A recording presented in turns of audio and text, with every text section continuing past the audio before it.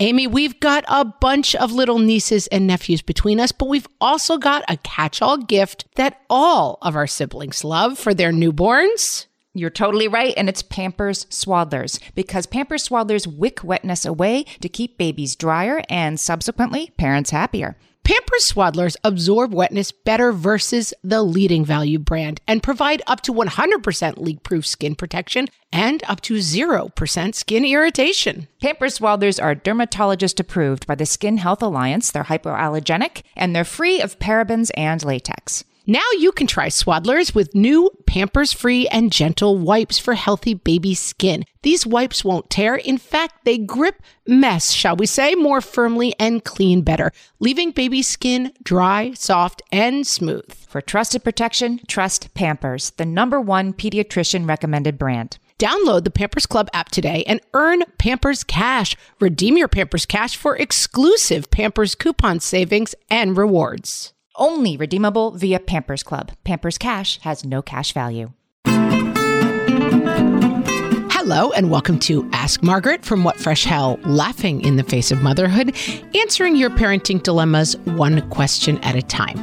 This week's question is from our Facebook group and it says, how do you enforce bedtime? We have unwittingly slipped from 8 p.m. to 9 to 9:25, even 9:45. My 4-year-old often sees 10 p.m. My 2-year-old had such an easy 8 p.m. bedtime until a few months ago. Now they are both running my kitchen until well after I want to be asleep myself. Did I mention I am 6 months pregnant with number 3? Most nights I give up and leave my husband to fend for himself. Even so, when he gives up on the 4-year-old, she usually joins me in bed. I never see my husband anymore, and I'm completely tapped out by 4 p.m.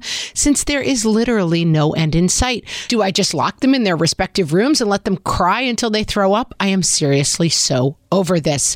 I have been there with the old bedtime slippage. And if you listen to the podcast, you'll be glad to know we have a very simple solution. It's time to go back to 1. It is time to get your children's bedtime back to 8 p.m. And it's very, very doable. I have been there. I want you to give yourself 1 week of extremely consistent bedtime routine, and I'm going to be surprised if it takes you a full week to get there. You want your kids in bed for the night. You don't hear from them again at 8 p.m. That means we need to start a consistent bedtime routine by, I'm going to say 7:15. At 7:15, we're going to start stories. We're going to start winding down for the night. We might do baths. Start finding things that are part of your consistent bedtime routine. For me, when my kids were this age, that involved lavender bath. I don't believe that lavender helped kids sleep, but I do think there is like a sensory thing that goes on when you have that smell. It's like, oh yes, this is bath time. We start to move into a quiet time of the evening.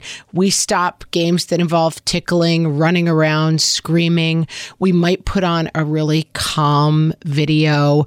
You might find some sleepy time stories, either that you read that are a podcast. There's lots of great like sleepy themed, there's lots of great sleepy themed things you can listen to with your kids.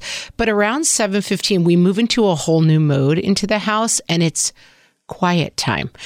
You might also consider adding a snack to this so that they have something to eat. You know they're not hungry. And then we move into a whole new set of rules. At about 7:45, we start saying goodnight to the kids.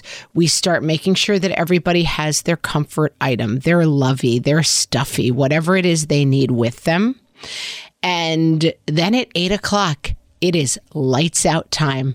Good night. We will see you tomorrow. At 8 o'clock, nothing else interesting happens. And so if the kids get out of bed, which believe me, for the first couple of days they will, I might have a rule that you get 3 asks. Okay. And remember, it's nighttime. Good night. Lights go off at 8 o'clock. And then remember, you have 3 asks left. And so we understand and we build into it a little bit that ask number 1 is, can I have a glass of water? That's one of your asks. Here's your glass of water. Good night. I will see you tomorrow. Can I have a back scratch? Yes, that's your second ask. I'm going to give it to you. Good night. I will see you tomorrow. I'm scared. I'll come in. Okay, here's your stuffy. Here's your lovey. Here's the monster spray that we spray when we feel scared, whatever that looks like. Good night. That's your last ask. I will see you tomorrow. As they come out of their room, you are now the complete blank slate. You will just go lead that child back to the room. They might be crying, and lead them back and put them in their bed. I will see you tomorrow. But now we're not doing any more glasses of water. We're not doing any more hugs, scratches. We're not doing any more interactions at all. You are completely blank facing them and leading them back to their room. Good night. I will see you tomorrow. This may happen 15 times the first night. When I transitioned my kid to a big boy bed, we did probably 25 interactions the first night, but those interactions were, we had a little baby gate at the door. He would stand at it and scream. After 5 minutes of crying, I would walk in, pick them up, put them back in bed and say, good night, I will see you tomorrow. And then it may start again. And then you wait 5 minutes, you go back up, pick them up, put them back in bed. Good night. I love you. I will see you tomorrow. Very blank and just very boring and repetitive so that they start to learn that there is no reaction that is coming from the tantruming, the calling for water, whatever it may happen to be. This involves a tremendous amount of repetitive discipline. It can be loving. It can be a smile on your face. You're not angry. You're not mad. You're just not interested. And if you can keep that routine up for a week, and I'm going to tell you, I don't think it's going to last a week, you will start to reset bedtime to 8 o'clock. And then the lights go out. And hopefully by 3 days in, you're only going back twice to say, good night, I will see you tomorrow. But that nobody's coming out of their room, nobody's getting their way, nobody is getting any attention or reward for running around the house at 9:15, 9:45, 10 o'clock at night. I think that if you can go back to one and do this really, really consistently, starting at 7:45, you will get to a place where bedtime is 8 o'clock and you will not talk to your kids again. I know for myself that I would let the bedtime creep. And exactly as you said, if at 4 o'clock you have no idea when the end of the night is and knowing that it might be after 10 o'clock, you can't do that with a new baby. You can't do that pregnant. And so it is time to reset. Look at some videos on YouTube about this, find a couple of articles, but you are in charge of bedtime and you are in charge of saying good night. And then for yourself and your husband, you are both in charge of not rewarding a kid who is looking for attention after 8 o'clock at night.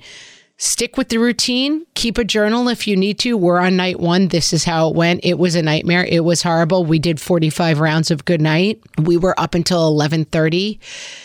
I bet as you see that journal, it's going to feel like it's taking forever. It's going to take 3 or 4 days of really consistent bedtimes to reset this for both of your kids, and the rewards in the long term are going to be really, really worth it. I would love to hear from you on our Facebook page about how this goes for you, and weigh in if you all have other suggestions about how to make nighttime a little bit more peaceful and a little bit more consistent.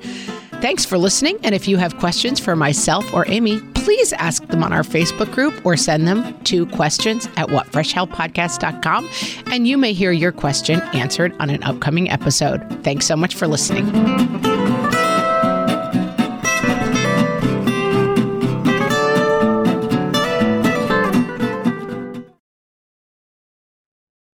Are you overwhelmed by the things that get in the way of you doing what you want to do?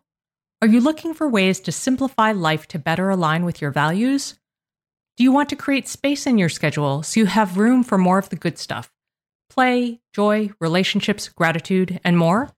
If you answered yes to any of these questions, I invite you to check out Edit Your Life, a podcast to help you edit the unnecessary from your life so you have more room to enjoy the awesome. Through episodes with me, Christine Coe, and a range of super smart, compassionate, and thoughtful guests, you'll come away with big picture insights and practical ways to declutter your home, schedule, and mental space without getting bogged down by perfection. I have always believed that small moments and actions matter tremendously. My goal is to help you find agency and space in your life through doable baby steps that will leave you feeling accomplished instead of overwhelmed. Check out Edit Your Life wherever you enjoy your podcasts. Margaret, it's an exciting news day. An exciting news day indeed, Amy. A few years ago, we launched our first spin-off podcast, Toddler Purgatory, hosted by the hilarious Blair Brooks and Molly Lloyd. And guess what? Now Blair and Molly are back with their all-new podcast, Unsticking It. You know Blair and Molly as two busy moms and actors, and somewhere between potty training and the pandemic, they both felt like they lost their creative kaboom. In their new podcast, Unsticking It, they are going to talk about how all of us can get back to what lights us up after motherhood. Amy, I need this. Me too. And Blair and Molly will be talking to fellow imaginative minds. We're talking actors, artists, and creators of all kinds about how we can all unstick ourselves from whatever muck we're stuck in. Follow, subscribe, and listen to Unsticking It wherever you get your podcasts. That's Unsticking It with Blair and Molly, because sometimes life stucks.